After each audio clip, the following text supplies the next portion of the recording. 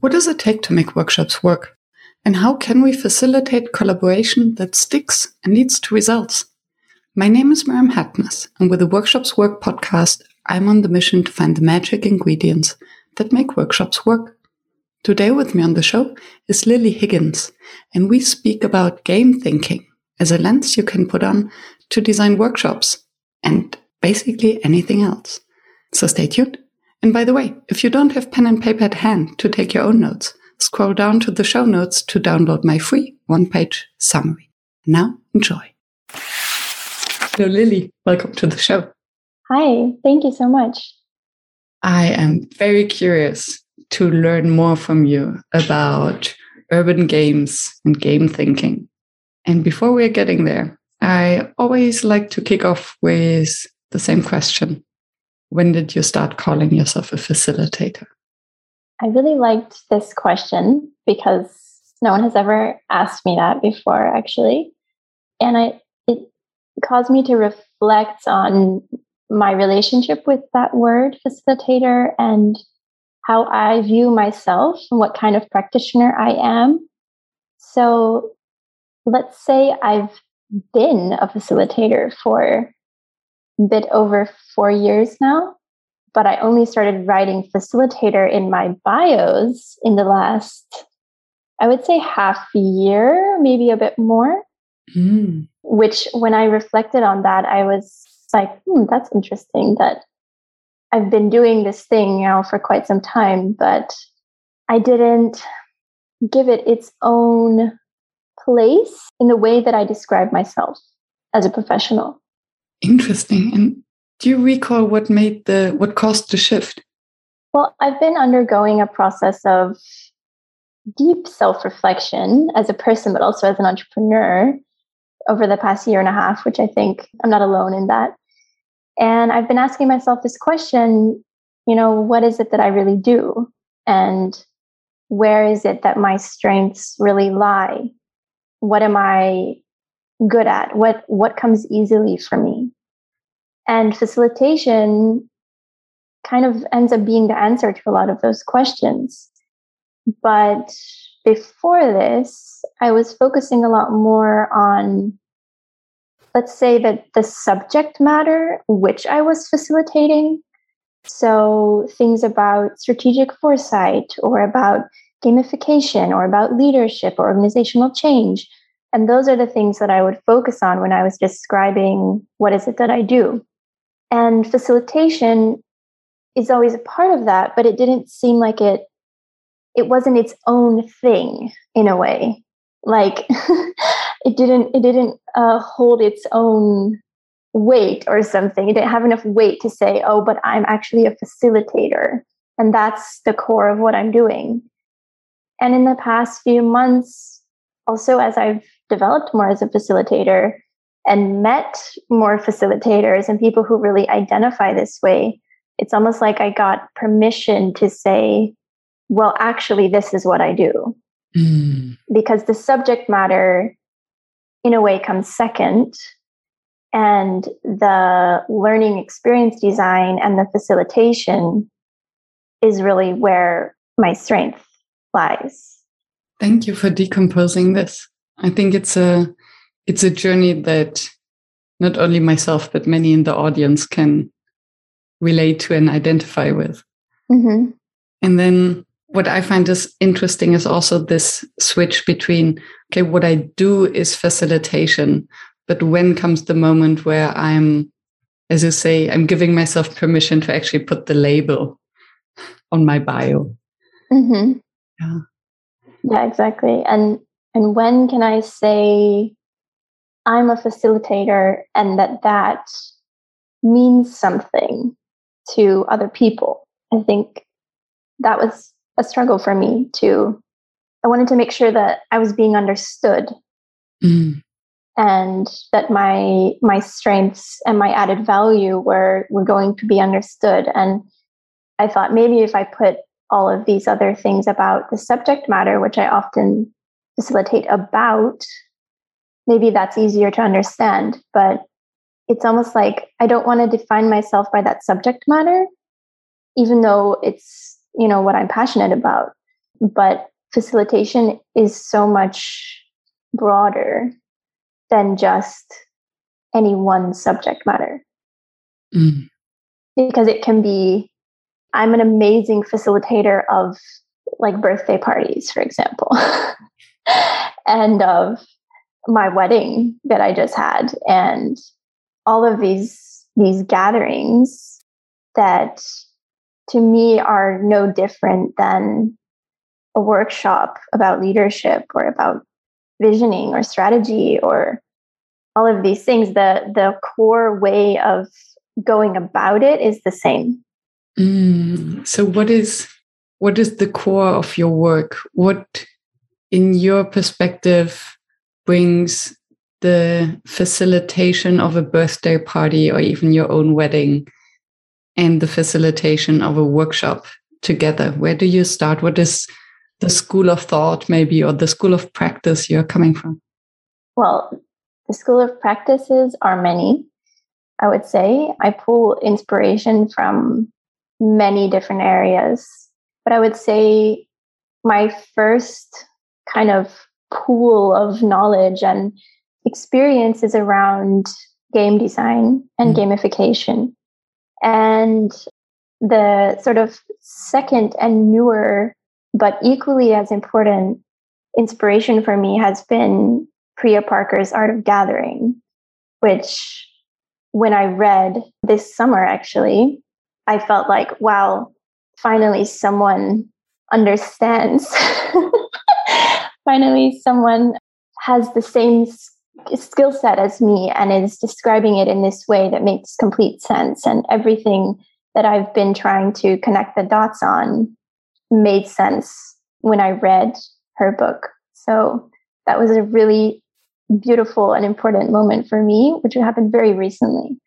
But the gamification and game design and what I and my collaborators call game thinking has been sort of where I've developed my expertise in, and the perspective from which I approach pretty much all of my facilitation, including my wedding and birthday parties, as well as, leadership and all the other like workshops for clients that I do. The most serious ones. The serious ones. And when you say game thinking, what does it mean? And what's the difference between game thinking and just gamification? Or maybe it's the same. Yeah, well, they're very closely related. And game thinking is a term that my collaborator, Bruno Satola, uses to describe his work. And I'm definitely influenced by his way of thinking about this topic. So he's been a really important figure in my development around applying gamification in new ways. So I would say that game thinking is almost like a subset of gamification or a variation on it.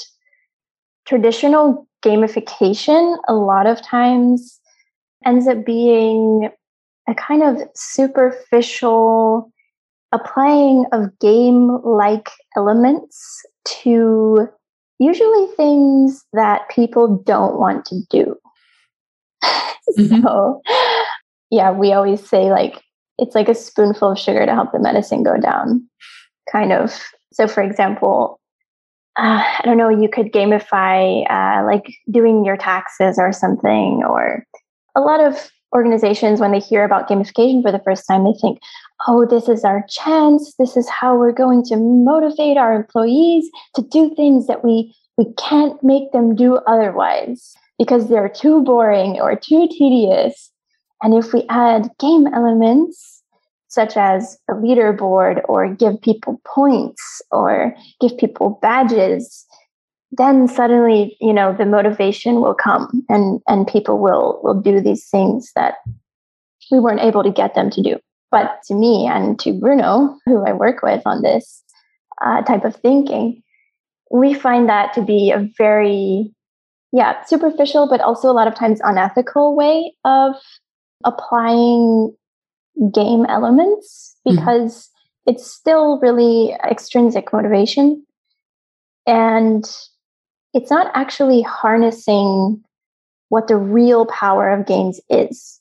And I always just think that's a shame because games are so powerful and they can be super motivating. And it doesn't even have to be an entire game. It can just be elements of a game that can motivate people in new ways.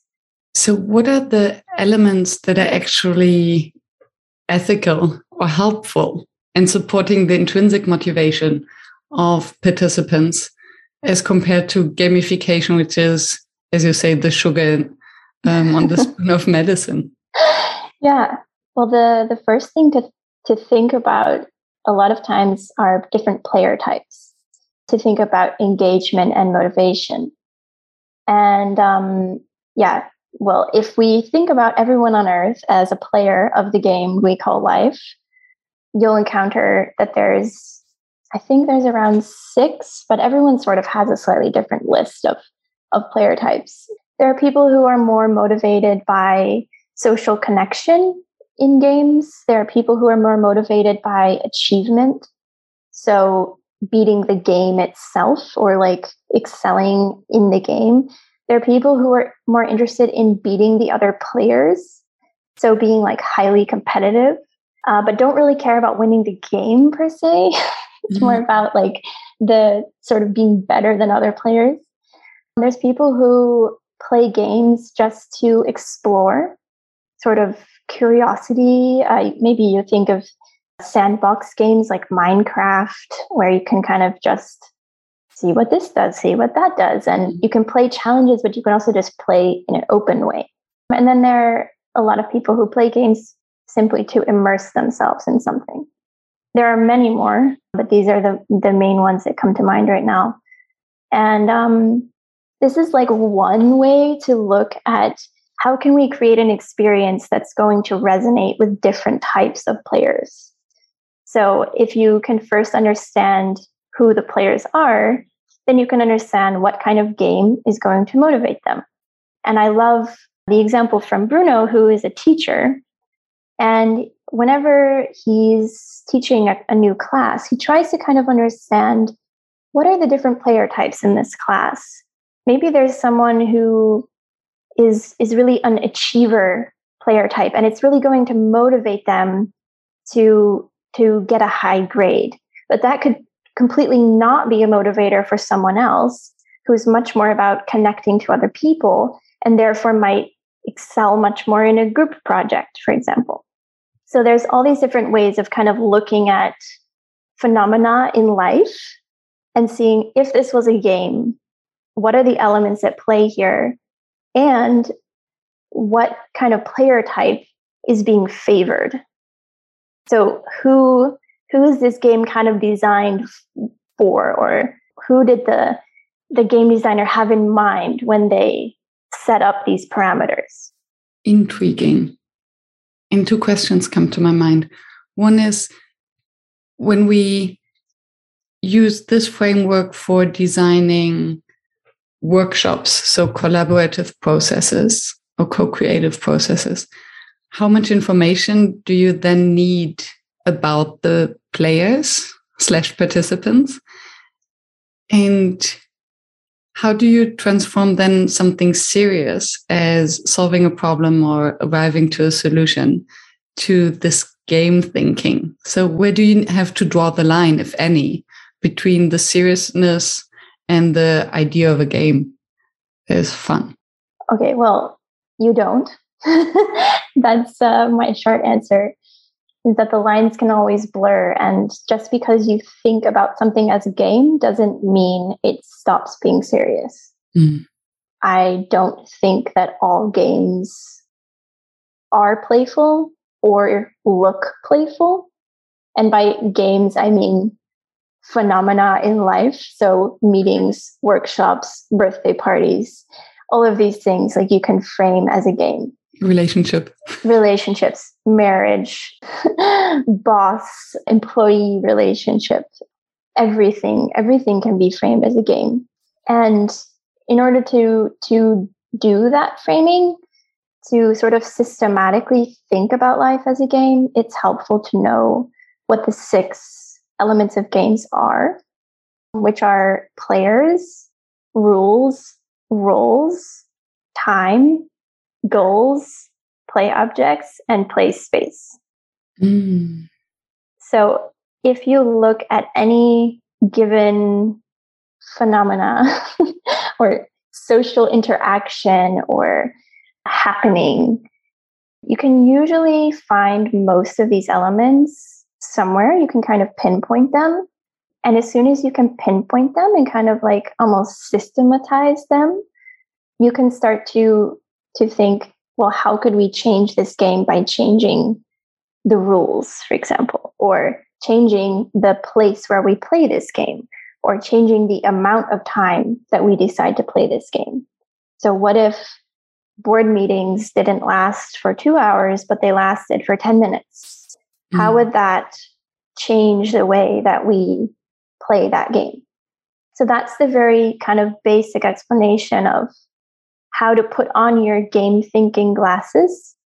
And sort of, Bruno and I always joke that it's like an X-ray vision, that you put on your game thinking glasses and suddenly you can see all of the games that are happening around us. And you can also see, where are the levers that I could pull or push to change those games. And then the rules would basically be restrictions. They can be restrictions, but they can also be like unspoken social protocols. Mm-hmm. So, for example, in a meeting with the boss, that there's maybe in a company, there's a cultural kind of norm within the team that nobody interrupts the boss. Mm-hmm. Or that the most junior people shouldn't speak up, or that men cut women off, or all of these things that kind of they fly a bit under our radar a lot of the time. But as soon as you start to think about, okay, what are the ways that I am kind of playing when I enter into this kind of scenario? Yeah, how does that actually create the dynamic of the game? And for me, it sounds as if it's so to put this game thinking glass on when also preparing a session with a client or group might also give permission to make these implicit rules explicit. Precisely. That's exactly it. Yeah, thinking about everything as a game also gives you permission to play with it. And by play with it, I mean to question it and to tinker with it and to see, well, actually, what we want to be happening is that we want everyone in this meeting to have an equal voice, or we want all the women in this meeting to have a stronger voice, or whatever outcome it is that you want to have. Those different ways of thinking about how could this interaction be different in a more preferable way, those are all literally changing the game of this interaction. And if you think about it as a game designer, yeah, it gives you, it's like suddenly all the levers that you can pull become clear in front of you. It's no longer a kind of like esoteric thought. It's like, okay, if we have this meeting in a forest versus in the canteen of our office, like, what's going to happen? How is that going to change the way we feel? How's that going to maybe have different people speak up or not? Or is it going to make us feel closer to this topic? Is it going to make us feel further away? Like, there's all these different kind of emotionality that each one of these 6 elements of the game will evoke if you change them. So how can I imagine it would this be something that you discuss with the client beforehand and say, okay, so let's define the rules of the game? Or would you do this in the session with the participants? Because I think when I think of a board game, we sit around a table and then if nobody knows the rules, we read out the rules so that we're all on the same page. And then what we need to know is, okay, so what is the goal of the game? And what are the rules and how long? No, the time actually we don't need to know in a board game, maybe. So how much do you communicate all of that to the group and with the client? Well, there's kind of two different ways to do this, because I also do sessions with groups to actually do this process together. So, for example, let's redesign your meeting. And then I introduce this way of seeing the world as a game, and it becomes a co-creative session. And like a creative session where we think about, okay, what are these unspoken rules? And we, unearth them, and we do that together. But if I'm just designing a session which isn't necessarily about this is just kind of the way that it's like my jumping off point. Like, how is a session like this normally done? What kind of outcomes does that bring? How could we change that? How could we, throw in an interesting rule here that would alter the behavior of people in the session? How could we play with time as a way to, change the dynamic, change the way we have the conversation? How could we play with power? So roles and power are very closely linked. How could we switch up the power dynamic? How can we give power to people who maybe have less of a voice? Sometimes, how could we take away a bit of power from people who usually have a lot of the floor? All of these kind of questions are things that I think about as I'm designing the session on my own. How would you tackle this challenge of flattening the room or taking away power from some and reallocating it to others from the game perspective? So what are the tools and tricks that you can use? Well, this always depends on the context. It's highly contextual. Usually I will know a little bit about the team or the company and what kind of culture they have. But a lot of times throwing in a rule that kind of has a bit of humor to it, that restricts people in a way that they're not normally used to being restricted. Like if you think of like a party game where it's where you have like a name on your forehead of a celebrity, for example, and you have to figure out who the celebrity is or who the name on your head is. And it's fun because you're restricted, because you cannot just take the sticker off your forehead and read it. Mm-hmm. Like the fun is in navigating around the restriction. And you're only allowed to ask questions. Yes. Yeah. And it's funny because it puts you all in this uncomfortable situation where you're trying to figure out the name and nobody really knows their name, but everyone knows their name, So this kind of dynamic is just an example that came to mind of that rules can be fun. And I'm a very strong believer in that. I don't think rules need to be limiting. Rules can actually be very expansive because they can, as we were just saying, kind of show us actually what are the unspoken rules that we're just taking for granted. And if an explicit rule actually subverts an unspoken rule, so the explicit rule becomes do the opposite of that thing we all know that we were doing, then it becomes funny in a way. Or there's this lightness to it, like, oh yeah, we all realized that actually we were acting in this way, but we never really talked about it.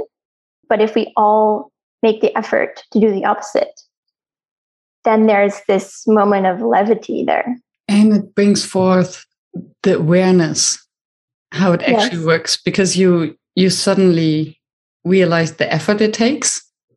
So for instance, if the rule is men and women need to work or need to talk in alternation. Exactly. Or different teams or whatsoever, then whenever someone wants to jump in, if you have these dominant voices, and suddenly the entire group goes, no, not allowed to speak. Exactly. Yet. Like this, no, we're playing a different game this time.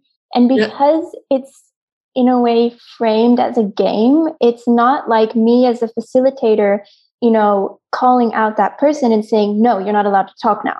We agreed on this. It's not that energy at all. It's the whole group is saying, hey, we agreed together that we stepped into what is called the magic circle, which is the place where play and games happen. And the magic circle is really just a social contract that we kind of sign, quote unquote, with each other to play by different rules than how we play in normal life. So if we're able to sort of become aware of creating magic circles strategically in a way to say, okay, we need to do this differently. Let's create a magic circle around this meeting and decide together what are the rules we want to play by in order to achieve an interaction that is more preferable than what we're having right now. And I can imagine that it also gives the team or the group a kind of permission to use these rules or this game then in different contexts and to remind each other. So if then they're going into different contexts, a different meeting, and then say, oh, let's play this rule again. It's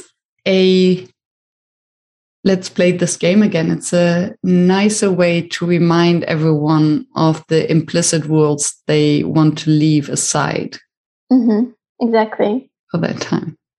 And what sort of the magic of play and games are, or what it can be, is they create a bit more safety to explore the unknown, and to have less of a fear of failing. And that's another one of their, I would say, their big powers. And going back to the very first part of our conversation, what traditional gamification does not harness at all. But when you say, okay, we're gonna play the game of this meeting a bit differently, but it's just for today, it's just for now, it's just for the next hour, and that's bringing in the time element, which is important, because giving a time limit allows people to know when this is going to be over, when I can go back to real life that's not in the game. But the funny thing is that when you give a time limit, it creates this sort of psychological safety for people, like, okay, it's only for an hour. We're going to play this way, but after that, I can go back to however I was doing it before. And that's fine because we all agreed on that. But the funny thing about games is that they bleed into everyday life. A good game or a good gamified experience will change the way that we interact with each other. Maybe in small, kind of gradual ways. But when we role play specifically, or when we act differently than how we normally act, our brain stores that memory as reality, like as something that we experienced and did, not in a game setting.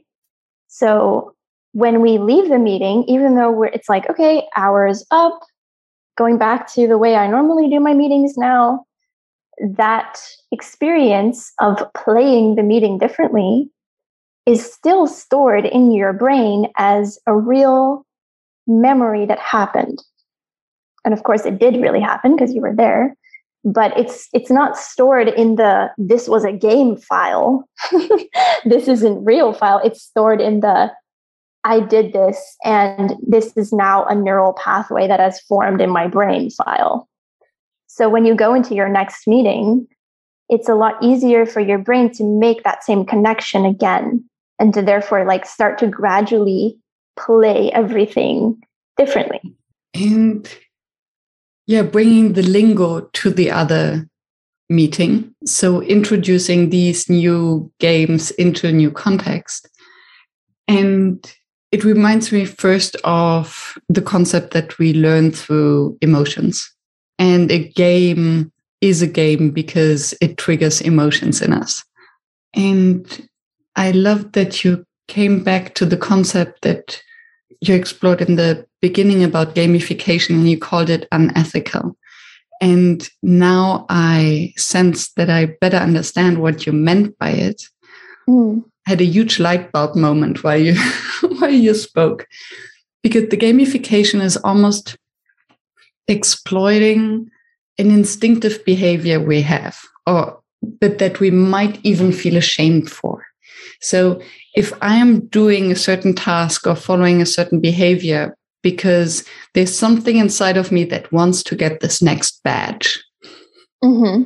So yes, I will do it, but at the same time, I might feel like, oh, why am I following these animal instincts? Yeah, or, my like dopamine triggers or something. Exactly. Like this. And then I'm on top of the leaderboard because I gathered all these points, but it almost feels kind of wrong because I was just following, these instincts, as opposed to a game where you use the actual human behavior to underline it and make a game out of that by making it explicit or by adding humor to it, and thereby changing from a more honest perspective. Okay, we acknowledge that we have these behaviors, and let's reveal them instead of playing with them underneath and just manipulating, basically.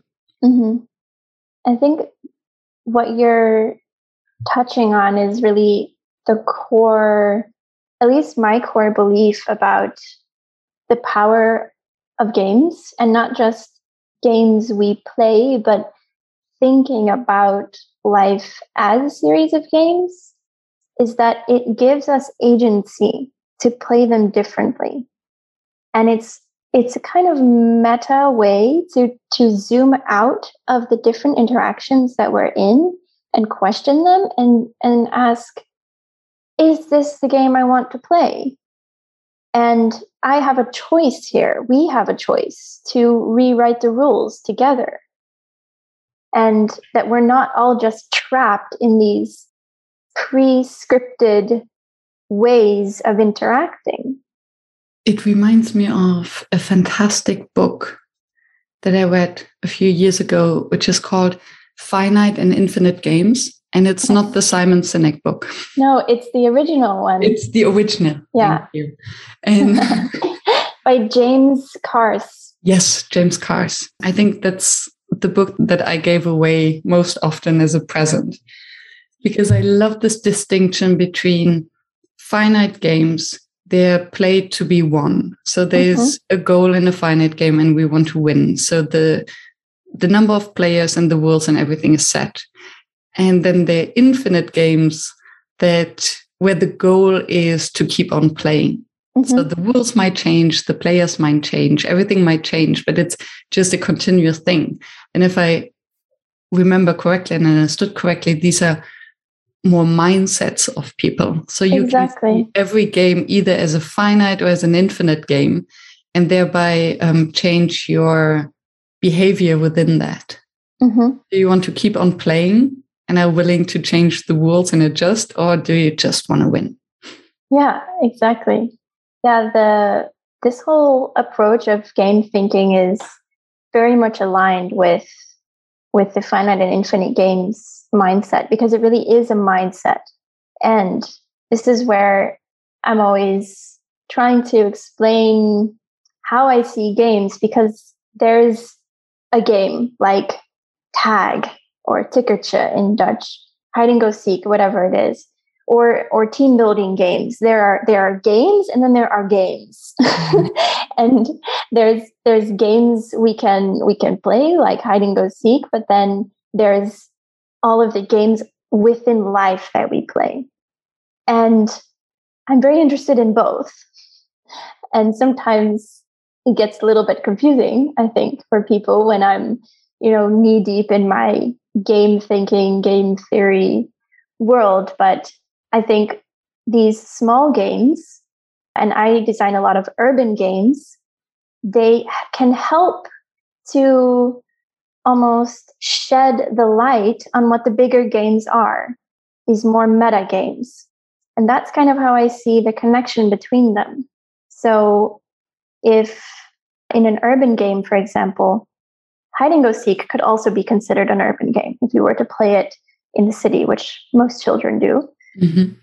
Any kind of street game can be considered an urban game. But I like to design urban games that play with the rules of the city. A simple deck of cards can be a brilliant way to engage a group. You can use them to stimulate thought, inject energy, or spark lively conversations. But how can you use cards when you're facilitating virtually? Deckhive.com is a brand new platform that enables you to use cards on screen just as you would face-to-face. Invite people to a shared real-time session and then let them select, move and flip cards over. Our growing library includes many popular card decks, including picture cards, strengths cards, emotion cards, and more. But if we don't have what you need, you can even create your own deck really easily. Use the code WORKSHOPSWORK when you subscribe to a paid monthly plan, and you'll get the first month completely free. Go to deckhive.com and give it a try. And before we dig into the topic of urban games, because I would love to better understand what an urban game actually is. I would like to close the topic of the workshops with the question that I always ask, according to you, what makes a workshop fail? From your game perspective, lens, thinking. Oh, so many possible things. Well, let's say one of the first things that I think makes a workshop fail is facilitators who are too chill, who don't create rules in a way for people to, they don't give the participants guardrails. They don't create psychological safety at the beginning of the workshop. And one really great way to create psychological safety is to make the unspoken rules explicit. So essentially, when they don't fully take on their role as the game master. So you spoke about urban games. So what is an urban game and how do you facilitate that? An urban game is any kind of play or game experience that is facilitated in public space. And the public space part is very important because what is interesting about urban games is how they can disrupt the flows of the city and the scripted nature of at least Western cities. By scripted nature, I mean that all cities are designed in a very, capitalist way, let's say. So they're designed to get from A to B. They're designed to consume, to go to work, to go home, to go shopping, to sightsee, to be a tourist. And we don't realize it, a lot of us, if you're not an urban planner and you have never really thought about why a city is laid out in the way that it is, a lot of that goes completely under the radar for people, that the way we act in cities is designed, especially in Dutch cities. There's a very strong control that is exerted over us when we are bodies in cities. And this is a phenomenon that I'm just personally very interested in. And I was looking for a way to play with those norms and to play with these unspoken rules of how do we as adults behave ourselves in cities? How do we spend our free time in cities? How do we meet up with other people in cities? All of these questions, which are very like this, the answer that I came up with for most of these is, well, I go and get a coffee with people. Or, oh, I go out and sit on a terrace. Or I go to the park and sit there and have a barbecue. And I thought there has to be more that we can do in cities as adults that really makes us feel a part of the liveliness of cities, because cities are magical places where chance encounters are what make them the place where people want to live. Can you give an example? Of chance encounters? Of disrupting the city, of using it in a different way than they were planned for. Yeah, well, that's sort of the whole idea behind my passion project, which is called Urban Play Walks Rotterdam. I'm based in Rotterdam. The playwalks can be in any city, but I happen to be in Rotterdam most of the time. And they are an afternoon-long workshop that I facilitate along with Bruno, who I've already mentioned. And he and I will choose a neighborhood in Rotterdam usually, and we will take a long walk through the neighborhood, a long wandering walk without destination. And we will observe what are the interesting phenomena we see in this neighborhood. What kind of social behavior is there? What kind of architecture is there? What kind of traffic is there? What kind of places to play are there? What kind of empty spaces are there? And we find inspiration in the smallest things. It could be the way a street painted the lines, like the street lines are painted on the street. It could be an open space that we never noticed before, but now we see, hey, that could be a really interesting place to play a game. Or it could be a behavior that we observe like widespread through the space. So for example, one of our kind of infamous urban play interventions was that we took a group of 30 people to the Rotterdam Central Station, and we asked everyone to swipe in with their public transport card and then to walk as slowly as they possibly could from one end of the station to the other end. And with plenty of space between us, so we didn't like cause a hazard.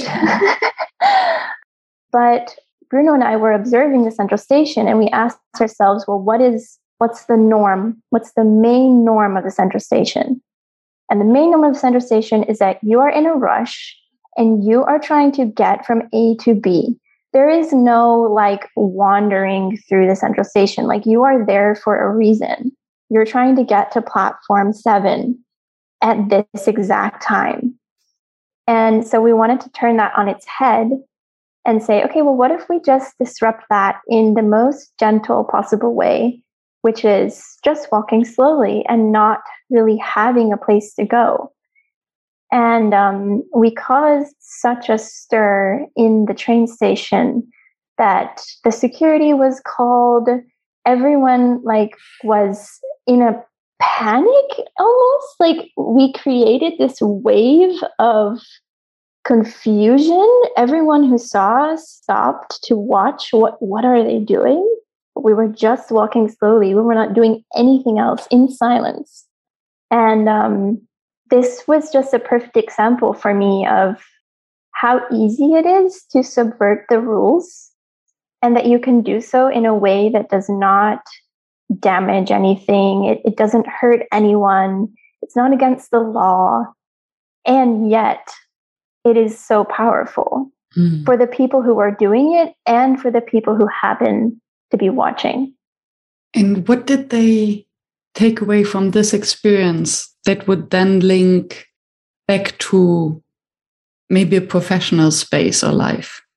Well, this workshop and the Urban Playwalks Rotterdam is not particularly linked yet to office culture or team building, even though a lot of the exercises do kind of resemble what could be a team building exercise.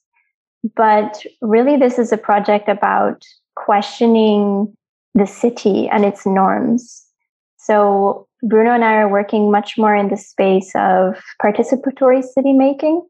So bringing together citizens and people who work in the city government or who are architects or urbanists to go on these play walks together and to see how is it that we take up space in the city, and what are the different ways that different people do that, and what are the norms, and how can we become more grounded in the reality of different neighborhoods instead of just designing one size fits all solutions. And so that's more the kind of critical reflection point for the urban play walks. Mm-hmm. And this exercise of the central station was part of an entire afternoon of exercises like this. So it's like a chain of small exercises that we do as we walk through the city. And the particular theme of this workshop was about power and who has the power in the city and how can you take power. And yeah, it was a more conceptual kind of topic, but the exercises we did were still very tangible and practical. And okay, what happens if we walk slowly through this space and sort of exert our power as pedestrians? And then later we had a discussion with the security guards, like what is allowed, what is not allowed, why is it not allowed, why is it strange, why is it not strange? So we start to kind of uncover these social norms and invisible rules. And I find it intriguing, also thinking if the city was an organization where you have similar rules, some spaces are designed for certain purposes. The train station is designed to go as quickly as possible from A to B. So if you have a group of people who start wandering around the train station, as you say, it disturbs, it creates this kind of disruption. What would be the equivalent of an organization if you suddenly don't talk in a meeting?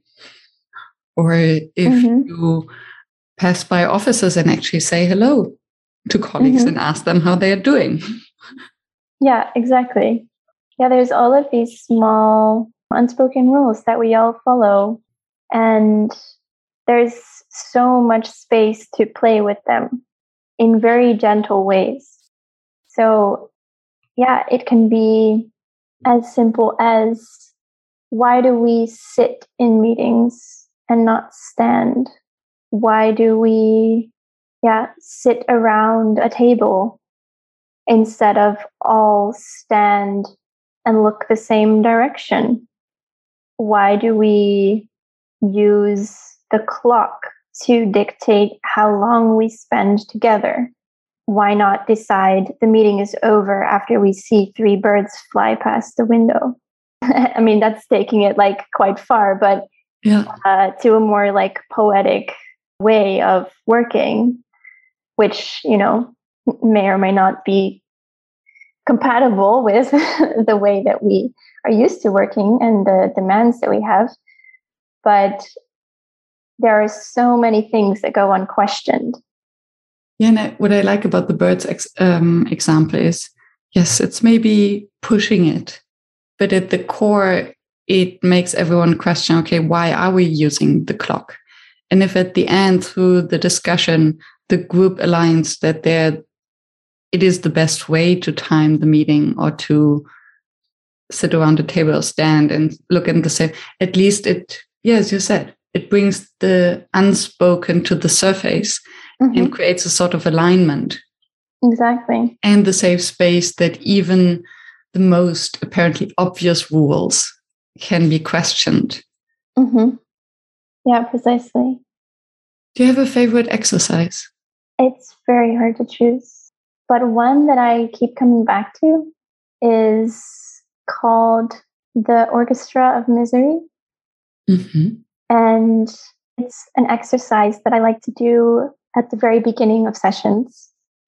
I kind of have a thing against a lot of icebreakers.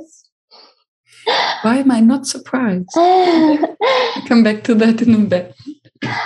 And I like to, well, it's really important to me that every exercise that I include in a workshop has meaning and has relevance to what we're actually going to be doing and isn't just a placeholder. And the Orchestra of Misery is one of those perfect exercises that pretty much always works without ever feeling like a placeholder. So a lot of times I am redesigning my workshops, you know, to be really custom to each group, to each scenario. So it's hard for me to say, well, this is my favorite exercise because I change them all the time. But the Orchestra of Misery is one of these exercises that I don't have to change very much for it to be really powerful.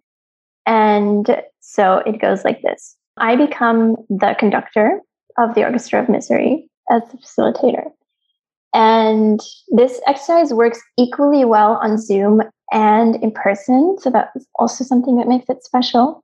But let's say on Zoom, because that's what we've been up to for the last 1.5 years or so. So I ask everyone to unmute themselves. First rule, broken. First unspoken rule. So everyone unmutes themselves. And I give people about half a minute to think of something that is really annoying them today, right now. Like, what is that burning annoyance that you have today? Like, maybe it's, your neighbor kept you up all night. Maybe, someone sent you a mean email and you have to make a bunch of corrections. Maybe you just woke up on the wrong side of the bed. Maybe you're pissed about global warming. Like, it could be from the most micro to the most macro thing. There's really no limit. So I ask everyone, okay, take a few seconds to think, what is something that is just pissing you off? And the beauty of this is that everyone comes up with it in 1 second. Like, in a lot of exercises that are like intro exercise, everyone is like, my favorite thing is, and everyone really has to think about it. But as soon as you ask, okay, what's really pissing you off? Everyone's like, I know exactly what's pissing me off right now. So when everyone's ready, I say, okay, I'm going to call your name. And when I call your name, you get a solo. You are the orchestra. You get a solo to rant about this thing that is annoying you as loudly as you want, as angrily as you want. Just let it rip. But as soon as I call the name of the next person, you need to stop talking on the syllable. You cannot finish your word. You cannot finish your sentence. So as soon as I call the name of the next person, then it's their time for the solo. So we start the exercise. I call them the first person. They go straight into full rant mode every time. Like, there's no hesitation. It's beautiful. And when I've when everyone has kind of heard the general gist of what the rant is about, then I call them the next person, then the next person, the next person. It usually works best if you're under 20 people. Otherwise, it's quite a long orchestral piece. Mm-hmm. But at the end, I say, okay, now the grand crescendo, and everyone can then complain and rant at the same time. And then I say, okay, we're closing the piece. I gesture as the conductor to, come to a silence. And this exercise is this amazing cathartic experience that does so many things for a group. The first being that we all learn a little bit about each other in a way that there normally isn't space for in a serious professional workshop. You're not going to rant about that little thing that your dog did that just really pissed you off. Like, there's just usually no space for that. But if you give everyone 10 seconds to just like blah, blah, blah, blah, blah it out, there's just this like immediate closeness in a group. There's fresh air in the Zoom room. Somehow it's just like everyone is like, okay, we can start now. And I just love the impact that it has every time. I can perfectly see that. And I love the consistency with, again, breaking a little bit of a rule. Mm-hmm. Yeah. The sort of unspoken rule here is don't share your stupid little things that are annoying you, just put on a nice face and go into the meeting, be professional. And yeah, when you can break that just for a couple seconds, it's already enough to make people feel closer. And it acknowledges that we are human beings and that we all have that. Mm-hmm. And I can imagine that it flattens the room in a way that it just brings to mind that, yes, we are all human beings. Exactly. And we have these little or big moments that just annoy us. And to give it a space, permission, I can imagine that this really breaks the ice, but then in a meaningful way, as you said. Yeah. Exactly. Thank you for sharing that. I would try that out. Yes, please. I would love to know how it goes. I know that this exercise is already spreading amongst my network. I learned it from someone else, and now I've been tagged in a few LinkedIn posts. I'm using the Orchestra of Misery today. It would be great to have recordings of that, to just put it together. So all the Wens in the world. Yeah, exactly. You're one of them, and it's okay. Yeah, it's lovely. I really, really love it. And every time that I'm a part of it, it's like I feel again the excitement and the refreshment that I felt when I did it the first time. Somehow it maintains its magic. Yeah, permission. Wonderful. Thank you for sharing. Since we have spoken for an hour already, didn't see the time pass. Oh, wow. Is there anything that you would have wanted to share that we didn't touch? I kind of wanted to talk about my women's walk, the night walk, because I think it's a good example of breaking norms, again, in a very gentle but profound way. So I don't know if there's time for that, or if you think that there's another topic that will wrap the conversation better. Maybe you can just use it as an example to link to the other topics and just share what the core of it is. Yeah. So my exploration into urban games has also led me to other types of urban interventions that challenge the rules of the city. And I'm not sure that you can call it a game in the traditional sense, but we are playing the game of the city differently. Again, going back to this finite, infinite sort of micro, macro game perspective. And this is a night walk that I'm facilitating for women to essentially take back some feeling of ownership over being in the city at night. Mm-hmm. And it's the perfect kind of way to shed light on the unspoken rules of the city. And I was really moved actually by how much it did this. And it surprised even me, someone who does these kind of interventions all the time. But recently I did a night walk together with my friend Salome. We facilitated about 10 women on a 3-hour walk starting at 10 p.m. And we had everyone bring a small light source with them. So like a bike light or a flashlight that you could carry or clip onto your clothes. And we also asked everyone to submit 2 or 3 songs that made them feel powerful, confident, just like untouchable kind of. And Salome and I curated it into a playlist.